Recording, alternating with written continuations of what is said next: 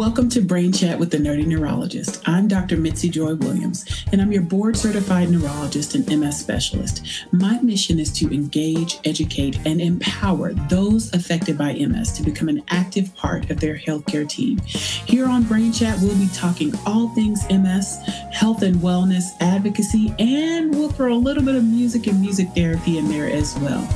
Thank you so much for joining us, and stay tuned for the next episode.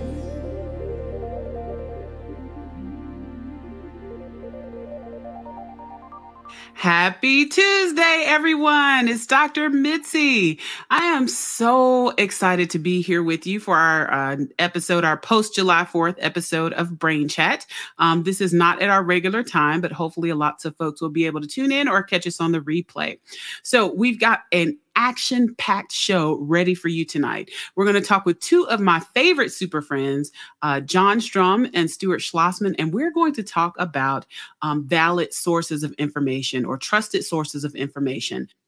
So first, I'm going to introduce my wonderful guests, and then I'm going to bring them up into the stream, and we're going to chat it up as we do on Brain Chat. All right, so let's start with Stuart Schlossman. He is the president and founder of MS Views and News. It is a not-for-profit 501c3 organization that provides educational information, programs, and services for the global MS community. I've really had the pleasure of working with Stuart on multiple projects and excited to have him here tonight. MS Views and News was founded in 2008 and has continued rapid growth and success in serving the MS population. They have provided over 700 live educational programs serving MS communities throughout the U.S. And they also have provided more than 60 virtual events since the beginning of the pandemic. So I really applaud the work that they're doing and kind of that transition and shift from those live events to virtual events to continue to provide that education. Stuart started his journey with this organization for personal reasons as he lives with MS, which he'll share a little bit with us about that.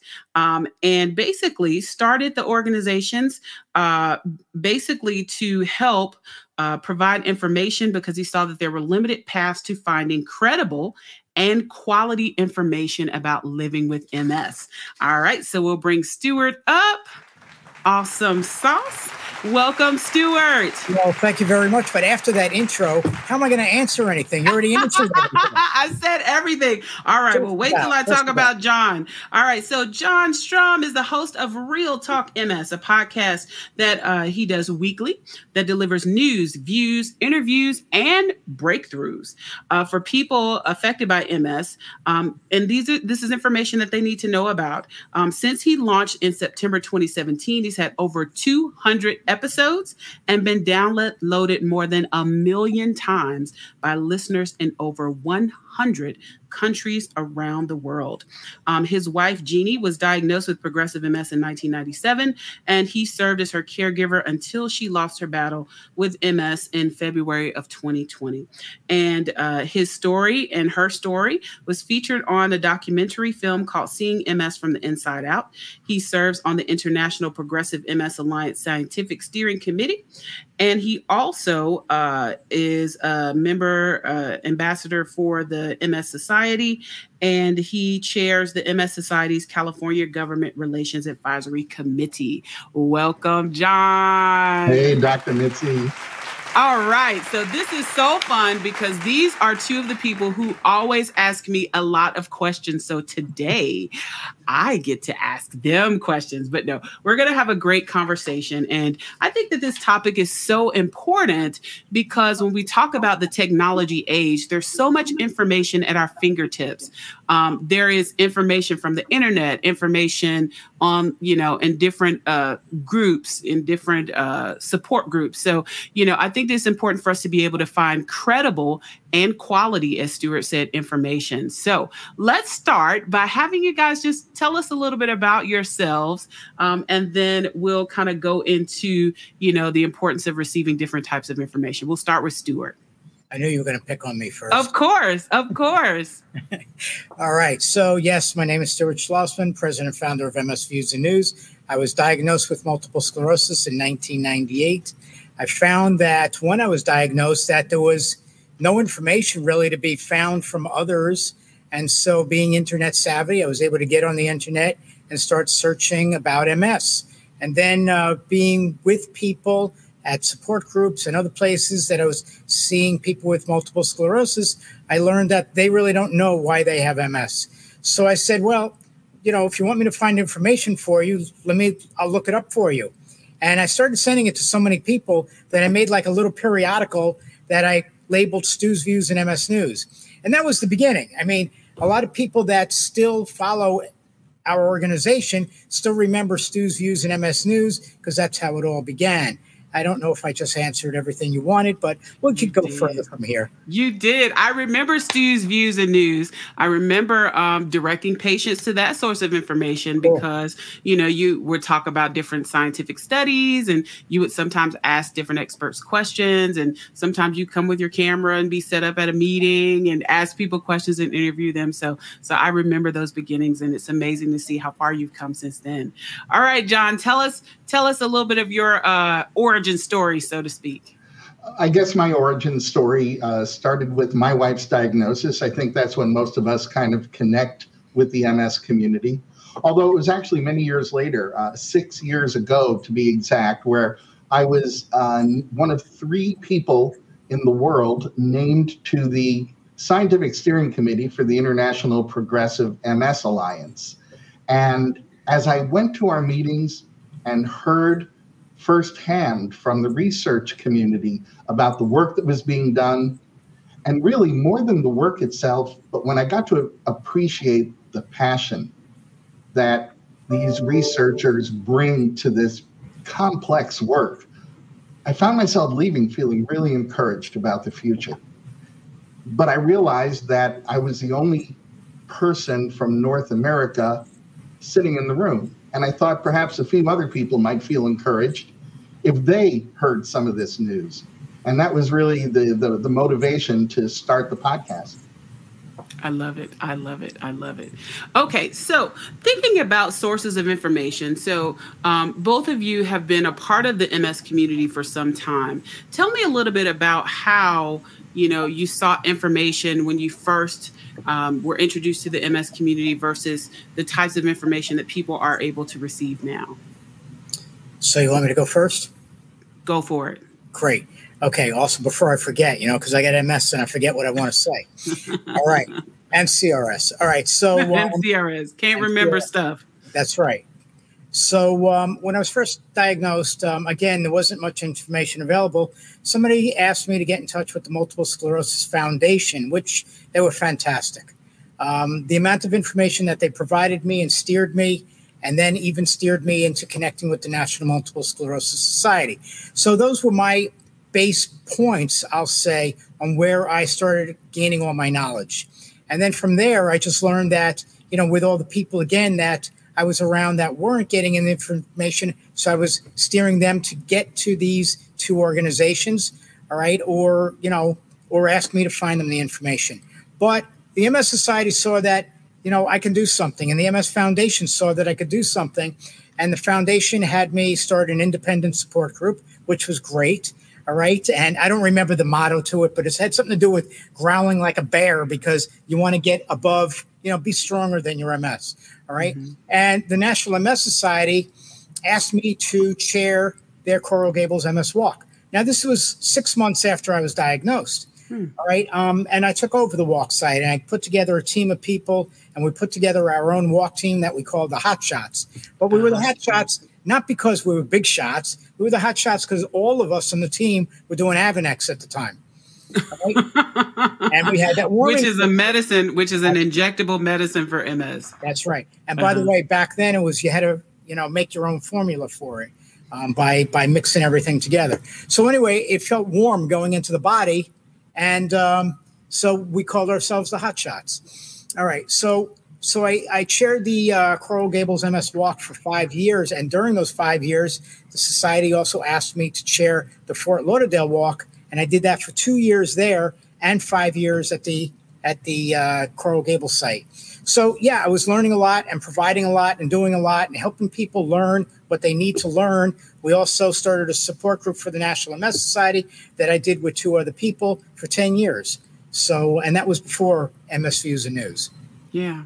Yeah. So word of mouth, and then certainly looking at different organizations. I remember lots of pamphlets. So when I first started treating MS, we had a pamphlet about everything. And I still in my office today have lots of pamphlets.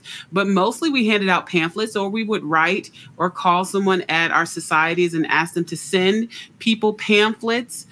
Some of our industry partners would have what we call non-branded information, where maybe we had a booklet. I remember one company made this beautiful booklet with like graphics about MS to help people learn. But really, we were handing people pieces of paper, for a very long time before all of this information got published on the internet. What are your thoughts, John?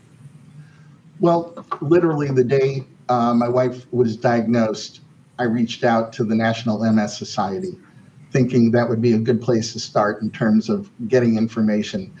And I still think it was a very good call to make. Literally, it was a call to make at that time. The internet was there, but not particularly well populated yet. And so I remember the society hosting several teleconferences that you dialed into. And it would kind of be like this, but we wouldn't be seeing each other, right? And those were incredibly useful. And I guess I appreciated the validity of the information that was being shared because it was always coming from someone who was highly credentialed and whose credibility kind of spoke for itself in terms of their achievement in the field. So it was great hearing from experts. Absolutely. So kind of switching gears a little bit, let's talk about the importance or what is credible or quality information. So I think, one of the things that's extremely important to recognize with MS is that everybody's experience is different, right? So it's not a cookie cutter disease. So everybody's different, and everyone's lived experience is important. But at the same time, because someone went through this thing doesn't mean that everyone else will go through that. And so what is the importance of finding or plugging into credible and quality sources of information as you become a part of the MS community, whether through a diagnosis for yourself or for, a family member or care partner who's trying to understand what's going on when their family member gets diagnosed? I think today that you're going to turn to social media, which was something that I didn't have to think about when I first even went online to find information. And I think that carries with it a double-edged sword and sort of a personal requirement.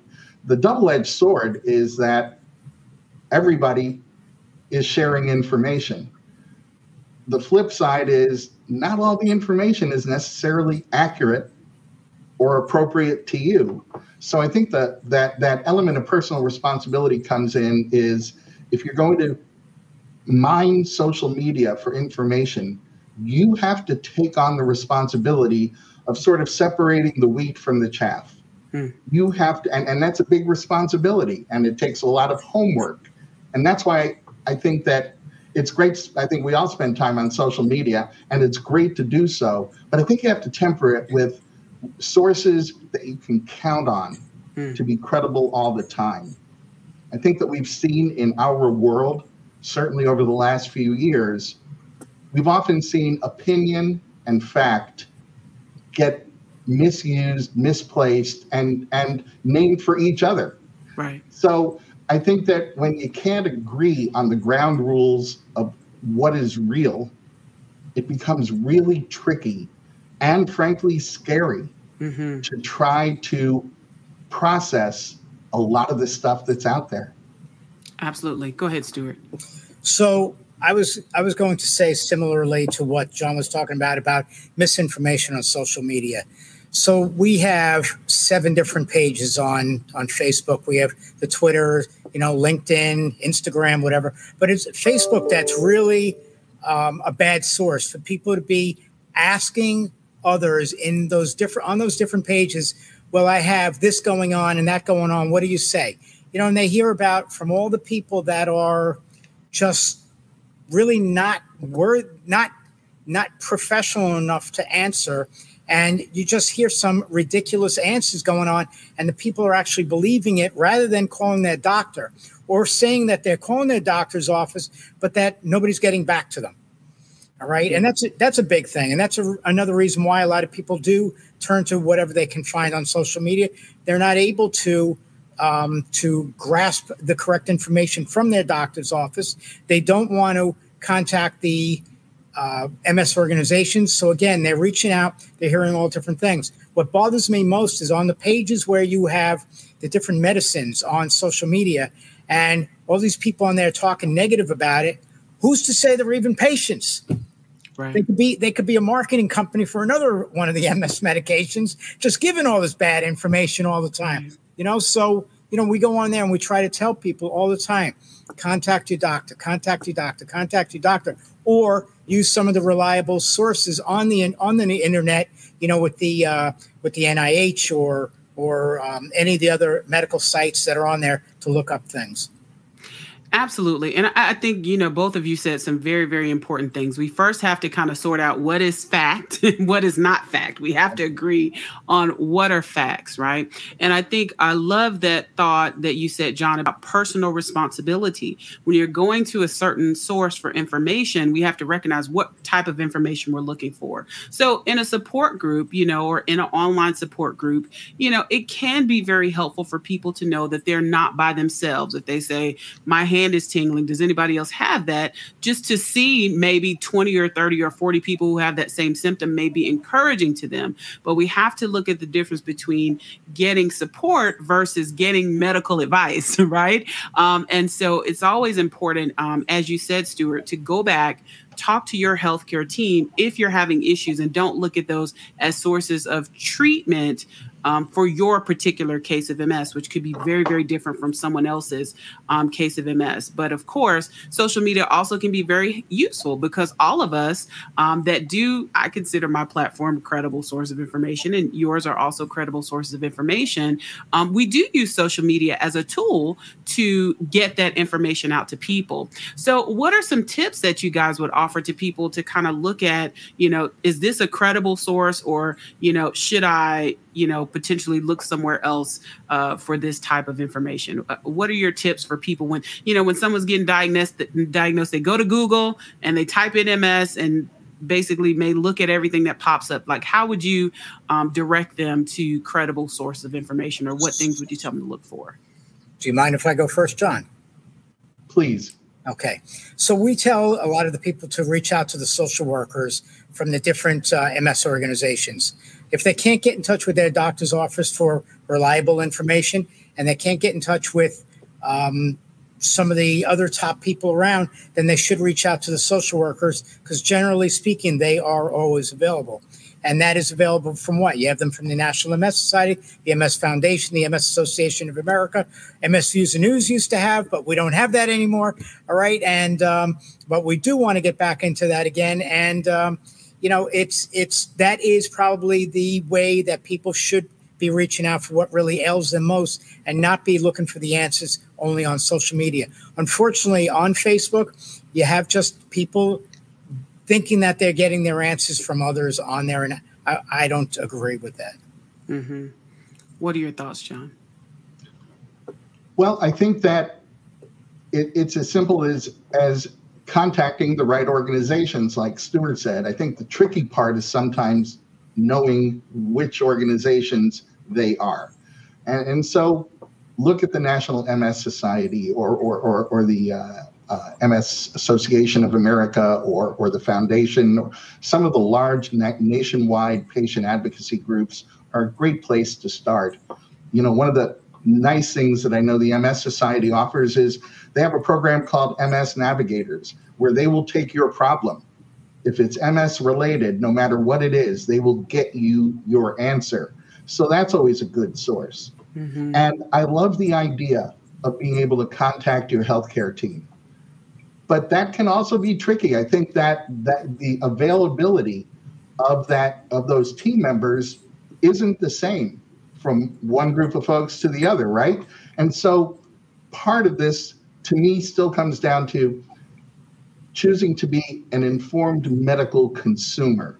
So when you are interviewing your MS specialist or that team that's going to work with you, one of your questions for them in your first meeting is, when I have a question, are you or someone from your office available to answer?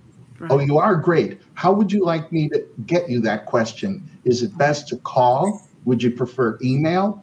And get that information up front so that as a patient, you're establishing what your expectation is in terms of service, and you know that the questions that pop into your mind, and boy, there are so many of them, well, those questions are going to be answered by someone who's qualified and credible.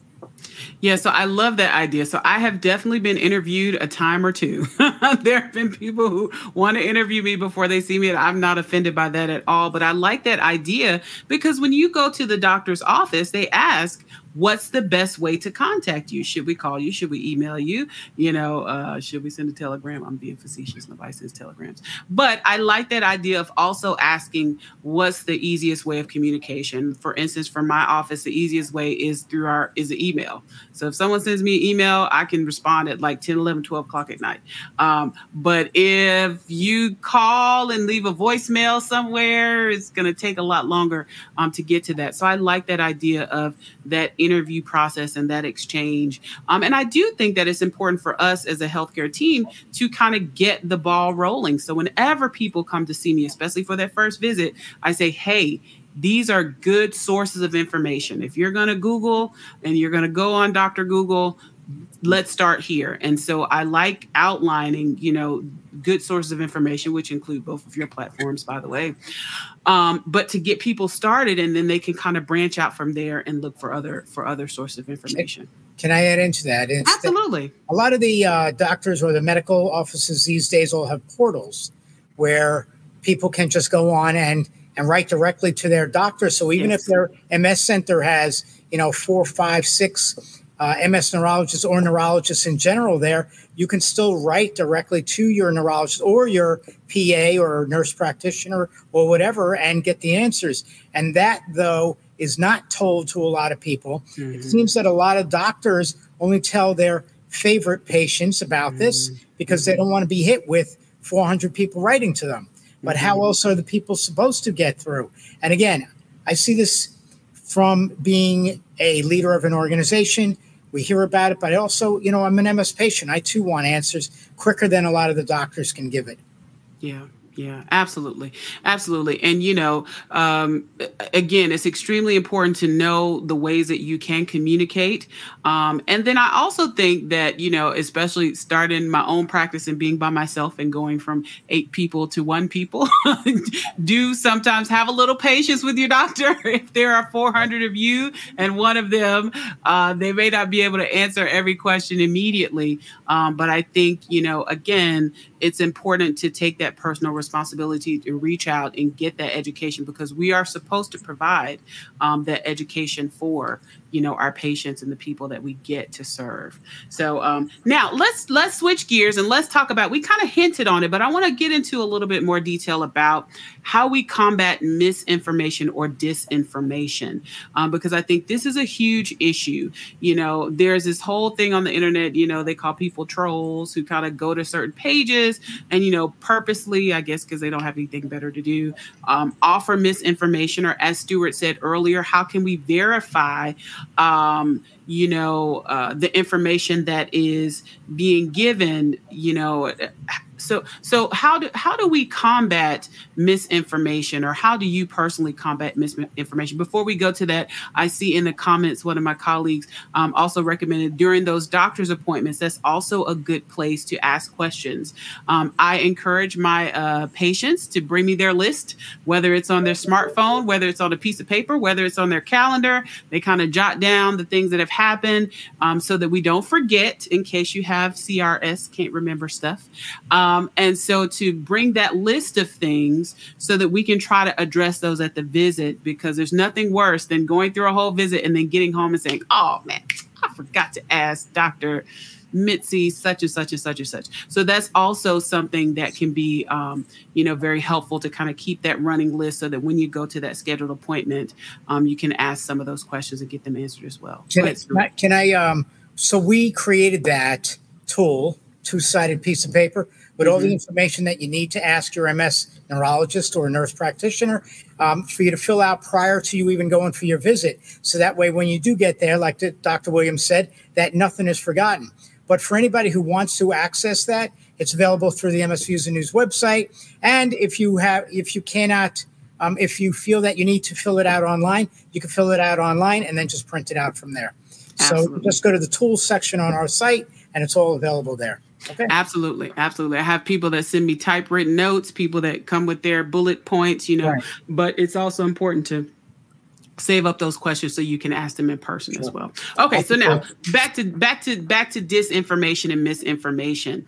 So I think that this is really, really important because, unfortunately, with graphics and technology, people can make up stuff. People can make up articles. People can make up fake websites. There's this site that I like to go to, Snopes. So when people post these articles that sound really crazy, I go to Snopes and I say, is that real? And it's like, no, that is absolutely not real. Or sometimes it is. But so how do we, or how do you deal with disinformation or combat misinformation in your platforms? And what advice do you give to folks? So it's a tough one. It's a really tough question to ask. And again, it feeds back to just asking people to follow up on where they found the information. Show me the article. All right. So we even had yesterday I had somebody contact me and talking about myo something facial stretching that it's only been found that it's the best thing for MS patients to have. And I looked it up as they were talking to me online and I said, no, the MS Society says it's not worth it. It's just a form of stretching. I told them, you should be looking at Pilates. You should be looking at yoga. You should be looking at just physical therapy. I mean, where you come off, listening to somebody else telling you that something works, did it work for them? Okay, well, that's great. So it worked for them, but is it really going to work for you? So we do have, though, and I don't know if I'm just talking here, but the MS Views and News site, we have Pilates classes and yoga classes, and we have physical therapy twice a month. And that's really the place that I would point people to go to if they need any of that, aside from pointing them to the large organizations. Mm-hmm. But I don't know how to say to combat the misinformation other than to say, where did you get it? What's your source? Right, where did you hear something like that? Because I think that I'm like an encyclopedia of MS. And when I don't know the answer, I turn to you or I turn to one of the other advisors in the organization, right? And ask them, hey, is this the answer? Or, what can you tell me to tell this person? I think it's a tough question that doesn't have an easy answer to it. Right. Because the other dimension of that scenario of somebody looking online for information and going to social media and reading someone who has put something out there because it worked for them. The person reading it wants to believe it's going to work for them as well, the same way. And so they're not in that moment, they're not necessarily the objective arbiter of what is fact and what is opinion. Mm-hmm. What they are is desperate for a solution, and there's one in front of them. Mm-hmm. And that makes it a very hard sell to undo. I mean, I talk about this more on my podcast than probably my listeners want to hear. Mm-hmm. But a lot of times I determine the kinds of topics we're going to talk about in a particular episode based on some of the misinformation that I find online. Mm-hmm. And so I try to bring in an expert. I don't really offer my opinions except when it comes to advocacy, and those are always clearly labeled. Mm-hmm. But outside of the advocacy arena, I don't offer opinions. What I offer is evidence. Right. So if we talk about a particular study, and this happens a lot, I think it's encouraging to know that good things are happening, but I always try to keep it in perspective. So if somebody has success with a potential treatment, but it's such an early stage. It's happened in the mouse model of MS, which is where research begins. I always remind my listeners, there's literally a big difference between a mouse brain and a human brain. Right. And if everything that worked on mice worked on us, there wouldn't be any MS anymore. But we know that's not the case, right? Exactly. So I try to temper the news, which I think is great, because even if a particular research project is destined not to make it all the way through the process, the advancement, the things that are learned along the way, all those things help move the ball down the field. It's never as fast as we want it, but it always does. So I want to give encouraging news, but I want to temper it with kind of the reality surrounding it. I want to cite the evidence. And so when I talk about something, I always include a link in the show notes for that episode so people can read it for themselves. They can print it out and take it to their next neurology appointment and discuss it and say, hey, does this look like something that might be able to help me one day? Or where is this in relation to where I am? So I think evidence is important. I always try to interview people who are doing the work, because I think that there's this mysterious gap between the research community and the patient community. Right. And that gap is too often filled by people who are not entitled to their own opinion. Right. Right. Yeah. And I so much of what both of you said is so important.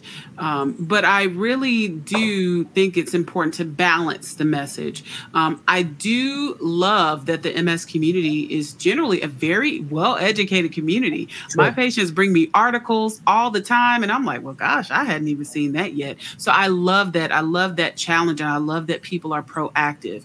I think it's very important to balance that information with the research. I think it's very important to talk about the research and what's on the horizon and what's coming. And I love to talk about how far we've come. One of my favorite lines at every program I've done is, listen, MS is a disease we've known about since the 1800s, and we didn't have any medicine until 1993. From 1993 to now, in a really short period of time, we have almost 20 different ways that we can approach this, and many, many more on the horizon. So I love to talk about the progress, but we do have to provide that balance and kind of set those expectations. I think that my tip would be, if there's anything that is proposed as a cure-all for everyone, I would be a little wary of it, right? Because as we've talked about, we know that everybody's MS is different. And so there's some people that are on drug X and they're excellent on it and they do fine for 20 years. There's some people that take it for 20 months and can't take it because it doesn't control their MS. So if there's anything that's saying that, everybody's going to get 100% better, that's always something I would be a little leery about. And then the other thing that is often difficult is whenever we have a new treatment, we have someone that, will go from not walking to walking. And so every treatment we have, there's someone who says that they got out of a wheelchair, which very well may be the case for them. But, whenever that happens, I usually get lots of calls in and everybody's like, this is going to make me do this and make me be able to swim and, all this kind of stuff. And so we have to also kind of temper those messages as well. But we also don't know the source of that person that says it. Exactly. And miraculously, they don't know anybody in the area where they're living, and they've never gone to a support group, and in fact, they don't even have a driver's license. Right. Yet they're out there talking about how well this drug is working for them. Right. And don't forget bee sting therapy. That's another one. I had several people that got bee sting therapy. Yeah. I got several people that got that too. But again, anything that is supposed to be a blanket cure-all for everyone, are definitely things that we should, be concerned about. And then always, always, always go back to your healthcare provider. If you have questions, if you want to know if this is the right thing for me, go back to your healthcare provider. So extremely, extremely important. All right. So tell me a little bit more. So we talked a little bit about what inspired you all to start your platforms. Tell me some of the things that you've seen or some of the ways that you feel like, you have seen positive outcomes from your platforms. Let's take a few seconds to brag a little bit on yourselves, because I think you guys are doing some amazing work. I'm definitely jumping in on this one first. Go for it, Stuart. So, firstly, since the beginning of the pandemic, I think you mentioned earlier that we did I don't remember how many you said, but actually, yeah, okay. But that was, I think, just in year one. All right. So this year alone, we've already done 51 programs since January through now. And a few of those are also hybrid. Okay. And once upon a time, we didn't know the word hybrid. All right. We were doing a program and we did it as a live stream. Now, you know, that's the program that's now called in person, and you're doing it virtually at the same time. So all of a sudden they come out with this new combination and it's called a hybrid program. So we've done some hybrid programs already for this year. All the programs that we had that were Compass to Care programs, which was Compass to Care Rural America and underserved communities. We were doing only virtually this year and last. Now we're returning all of those into hybrid programs. So for the remainder of this year, we're doing 12 educational programs at a location in a rural area or a suburban area of the United States. Okay. And all of those programs will also be held virtually. All right. Since we started doing educational programs in 2010, we have now held almost 900 educational programs. Sweet. Okay. And that's between our actual programs that are educational programs, different class type things that we're doing, like I mentioned earlier, with the Pilates and the yoga. We also do twice a month of physical therapy. We don't include that in the numbers for the educational programs. So we do have all these different things happening. We started the pandemic with a series called MS Views Now. And this is just to update everybody monthly on what was happening with COVID. And it was amazing that I saw after the first 9 months, this evolution of information that was coming and how it was just we had a lot of people that were on every single month's platform of that series, and what we were learning every month and the different changes and how to go with it and just really be able to talk to people about what was happening was a great thing. We've had MS Neuro TV, which started off as just a recorded program. This was happening for years already, and that became a virtual program. That's a different series of programs. This year, we also started MS Patients Voices, where I sit down with different MS patients who are all doing some kind of work in their lives, real work, that benefit the MS community. And there are hundreds of people like that. And we get calls from people. Can you interview me? Can you get me on your show? This tickles me because we know we're making a difference. As I'm telling you this right now, my skin is fluttering, all right? Because I know it's making a huge difference. Absolutely. We did a program this year on racial differences in MS and different changes of culture and who's affected by the MS and how it affects them. Race, Culture, and Community was called. We have wellness events. We have mental health events, all different series of programs. And it's like, it doesn't matter. We could get anywhere between 50 and 200 people on each of these programs, like yours. All right. But then how many thousands are watching it once it's published to the YouTube channel? And, it obviously makes a huge difference. We see a tremendous amount of people register for these programs. They don't come on because they know it's going to be on the YouTube channel, and they can watch it at their leisure. They can turn it on and off, taking out the dogs, going wee-wees, doing this, taking care of the kids, whatever it might be, taking a nap, whatever it is. It doesn't matter to me as long as we're able to provide and give. And it's not just the patients that are contacting us for MS Patients Voices. We have medical people contacting us saying, why aren't you using me? Why aren't you using me to speak at one of your programs? And I said, because I have my crew. I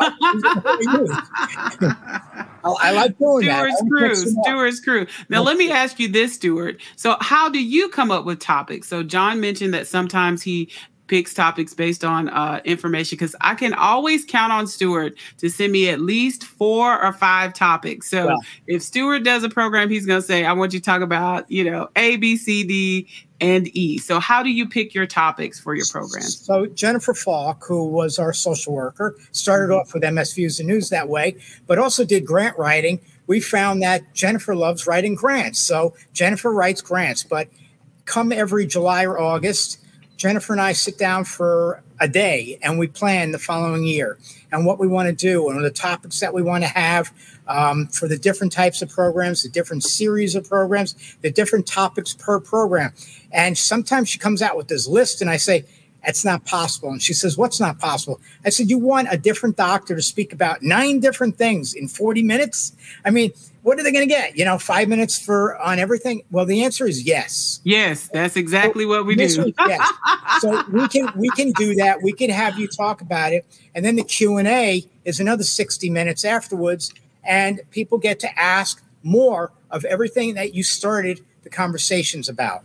All right. And that really works. So it's, it's great to be able to come out with these different types of programs and have people saying, I need more. I want more. What else can you bring me? And we have people every single day of the week writing to us, when are you coming to our community?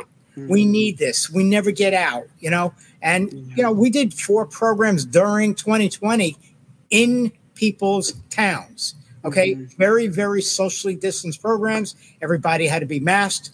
Everybody knew the rules of what it took to be at that program. We had 10 feet between the tables. We had only 4 people sitting at a program, and we kept it very, very safe. Mm-hmm. And for that alone, people knew that we were doing that and asked if we would come to their areas. That, people are bottled up, especially in the rural areas. They don't get to see anybody. They're a lot of them living alone. I'm sorry, I'm rambling on and on here. Cut me off whenever you want, all right? That's okay. They're living by themselves. They're either older or they're so disabled that they can't even get now Uber or anybody to come to them and pick them up. So they're stuck where they are. Yeah. So, we were able to provide these wellness, these mental health things. We had different psychologists on talking about different things. Getting to their towns and be able to provide, sending information to people directly. It's just, it's what we do. We're a source of information. We also created the MS Hub this year, which is something that I wanted to do from the beginning of when we put this organization together, is for MS Views and News to be the center of the wheel and get all the organizations. What we did with each one this year was get them on our show, talk about what it is that they do, and we're providing this resource out to everybody that watches. Yeah. So all of those are extremely important things. And, when we were talking earlier about the ways people receive information, certainly, when we started doing a lot of virtual programs, it really made it easier to reach people who were in remote areas, who may not have been able to come to those in-person programs. But being able to talk and interact in person is also extremely important, because some people are isolated, and the only way that they get to interact.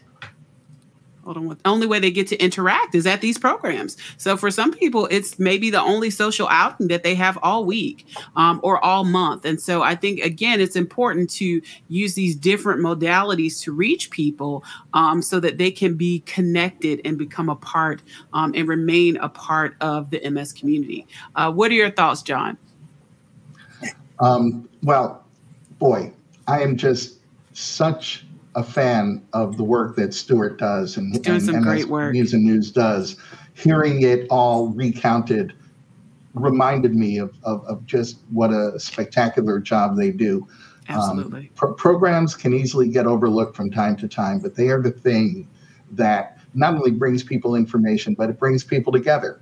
And I think that there's a certain synergy and energy that gets created when we can come together and learn about something, ask those questions, have some of those fears put to rest a little bit. I think that's so important. Now, for Real Talk MS, that's just not the world we're in. So what really warms my heart more than anything, and what I've always told my listeners from the time there were just a few till lately when there seems to be a lot more, is that I always considered my podcast to be a conversation. Mm-hmm. So I really encourage them to interact with me, and they're not shy.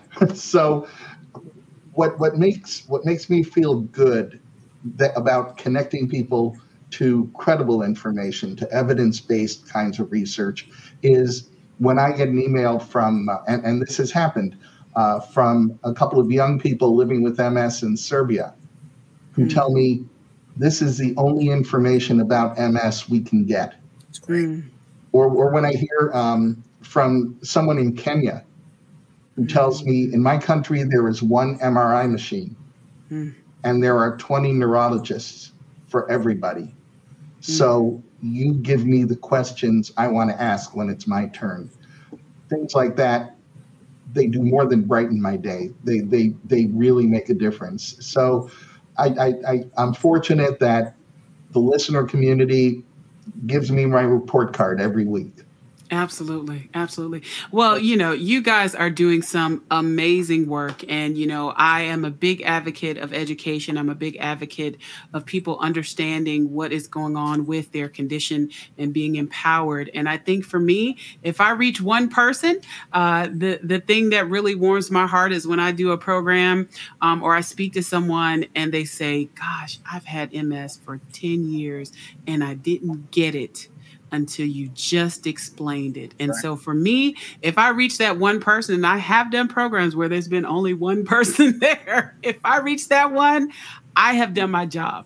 And you guys are doing a fantastic and amazing job. So as we're closing, tell the people where to find you. Start with Stuart and then John. Tell the people where to find you and where to find your platforms. Wow. You just look up MS Views and News or go to msvn.org. Or, that's on the website, or you just find us on Facebook, Twitter, LinkedIn, or Instagram. Okay. You can also just Google my name and you will see thousands of articles, and that could get me in trouble. Right. But by the way, I just have to cut in real quick here. So a lot of people see me as something far different than the other organizations. I too am an MS patient. Okay. And I'm doing all these things, but I'm not doing them for myself. And I don't think about me having MS. I think about everybody else having MS. And that gives me the power or the empowerment to do all that I am able to do.